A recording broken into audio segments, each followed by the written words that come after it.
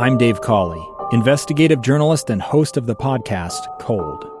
In October of 1985, a woman named Sheree Warren left work at a busy Salt Lake City office to meet her estranged husband at a downtown auto dealership. She never made it home. Sheree's car surfaced weeks later in Las Vegas. In the parking lot of a hotel casino. No one knows how it got there. Strange. It was strange. Both Sheree's estranged husband and her boyfriend raised suspicion for investigators. I kind of thought that he might have done something. But no arrests were ever made. In Cold Season 3, we dig into double lives, make new connections in the case, and examine the difficulty raised by reasonable doubt. We want answers just as much as anyone else. They have creeps like that now too, so nothing's changed. That's the new Cold Season 3, The Search for Sheree, now available anywhere you get your podcasts. Inside Sources. Inside Sources. Inside Sources. Where KSL offers Utah deeper insights on the news. Host Boyd Matheson divides rage from reason and elevates the conversation on issues crucial to our community. On KSL News Radio 102.7 FM and 1160 AM. So do you really know where your congressional representative stands on issues that are important to you? Not what's on their social media feed, not the posturing stuff that goes on in front of the cameras in our nation's capital, but where do they actually stand on issues that you care about? There are times when senators and members of the House are actually forced to go on the record. It's actually called a vote. I know that's a radical thing. The Senate rarely votes these days. They do a lot of things by unanimous consent, which is so no one has to go on the record as to what they really would have voted on that. But is that a bad thing? Wouldn't we want our representatives to go on the record and actually have to cast vote on the issues that we care about? Or is that just too risky for those in our nation's capital? Let's break it down. Let's begin. Think you know the news of the day? Think again.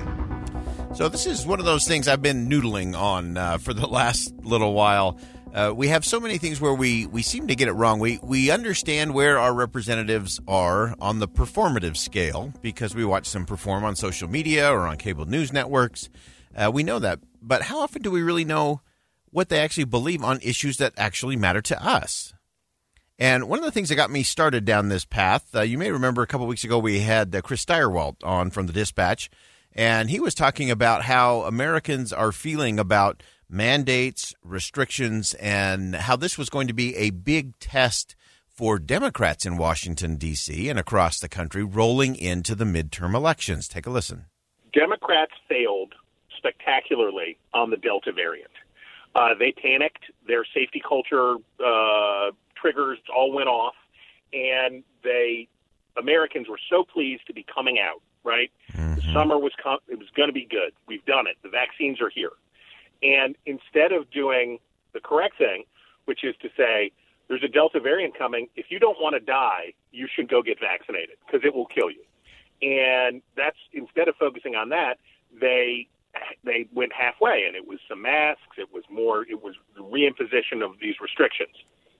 If the White House and Democrats at the state level, and certainly we've seen examples. Jared Polis, the governor of Colorado, has actively rejected more restrictions, right? We're not doing it. Go get your boosters. Go get vaccinated. We're not doing it. The single biggest test for Democrats in a lot of ways is going to be whether they can, among their own number, convince themselves that a vaccine-forward approach, to be confident in that and not slip back into panicky shutdown stuff. Because I'll tell you right now, those same persuadable voters we're talking about with gas prices and other things have had it. They have absolutely had it with lockdowns and restrictions. Biden knows it. We'll see whether he can convince his party of it. All right, so that's clearly an issue that is on the minds of a lot of the American people. The mandate issue has been in the news a lot of late, both in terms of congressional action and what's been happening in the courts in terms of many of those mandates from Washington, D.C. Being held up in the courts. And so the interesting thing was this. You may remember as the government needed to be funded, Utah Senator Mike Lee said that as part of that, we should have a vote. because that's what you're supposed to do before you vote on big pieces of legislation. You offer amendments and you have debate, then you take votes. And often what happens in Washington is they just do this thing called unanimous consent, which means that if no one out of the 100 senators in the chamber object, then it's just passed as if everybody voted yes. But no one really had to vote yes or no. And so it becomes very hard to hold anybody accountable. Senator Lee said, I'm not going to allow you to do a unanimous consent on this continuing resolution of funding the government unless we have a vote on the vaccine mandates that came out by executive order from President Biden. And so that took place. So that worked out. They passed a continuing resolution. The government was funded. And then later on, they took this vote on overturning the mandates that the president had done by executive order. And that passed with 52 votes, including 2 Democrats. Now, that moves over to the House side, where currently the plan for Speaker Nancy Pelosi is to just let it sit on her desk until it dies and not ever take a vote on it. So that could be the end of the matter, although Republicans in the House do have the ability to force a vote on it if they could get a few more of their Democratic colleagues to say, yeah, we should take a vote on that. But here's the issue. Even though this resolution that was passed against the mandates, even though it is not likely to pass the House and then be signed into law by the president, I'm guessing the president would probably veto that one, but it is an important process. And that's what I want to focus on. It's the process that actually matters. Why? Because it puts people on the record as to what matters. And especially when it comes to something like vaccine mandates, we can all say, yes, we're for vaccines. We are vaccinated. We're boosted. And we can be against big, heavy-handed mandates coming from the federal government. And so people should be on the record about that. Now, I think there's a host of things that we ought to have members of Congress on the record for. But too often we don't get that. And why don't we get that? Because we don't get to see what's going on. Because what normally happens is the leaders of both parties get together, work out some deal, then they go present it to the Democrats and they go and present it to the Republicans. You often hear of these caucus lunches, which are legendary in Washington, D.C., and they go into those caucus luncheons behind closed doors. Often they'll even kick the staff out. And this is one I would always laugh at when I was a chief of staff, because you would go into these lunches, usually a chief or a legislative director would be in there with the member. But then they get to a point where they're going to really hash out something, and they would excuse the staff because they didn't want anything to be leaked to the press. And I would always chuckle because it was always the senators who leaked things to the press. It was rarely the staffers that were doing that leaking, but the staffers take the blame for that. So anyway, they go into those conference meetings. Senator Schumer would sell it to the Democratic caucus, and Mitch McConnell sells it to the Republican caucus, and then they come out and say we've got an agreement, and away they go, without really having anybody on record in terms of what matters.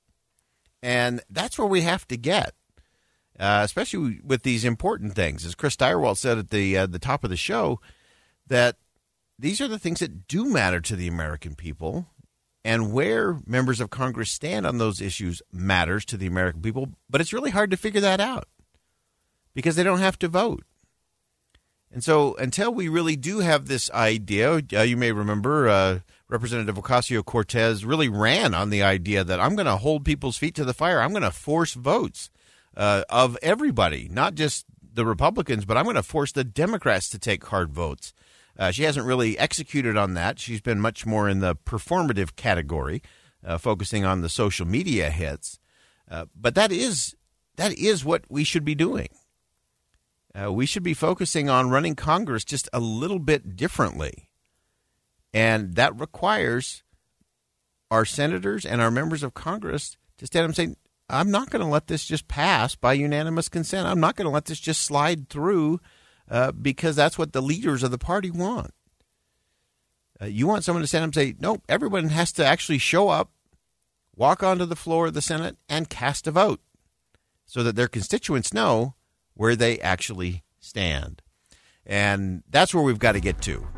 We have to get to where we can have we should hope that every member of Congress, every senator in particular, says no to unanimous consent. It says, no, we should debate this. We should have an amendment process where every member has a right to offer an amendment to a bill.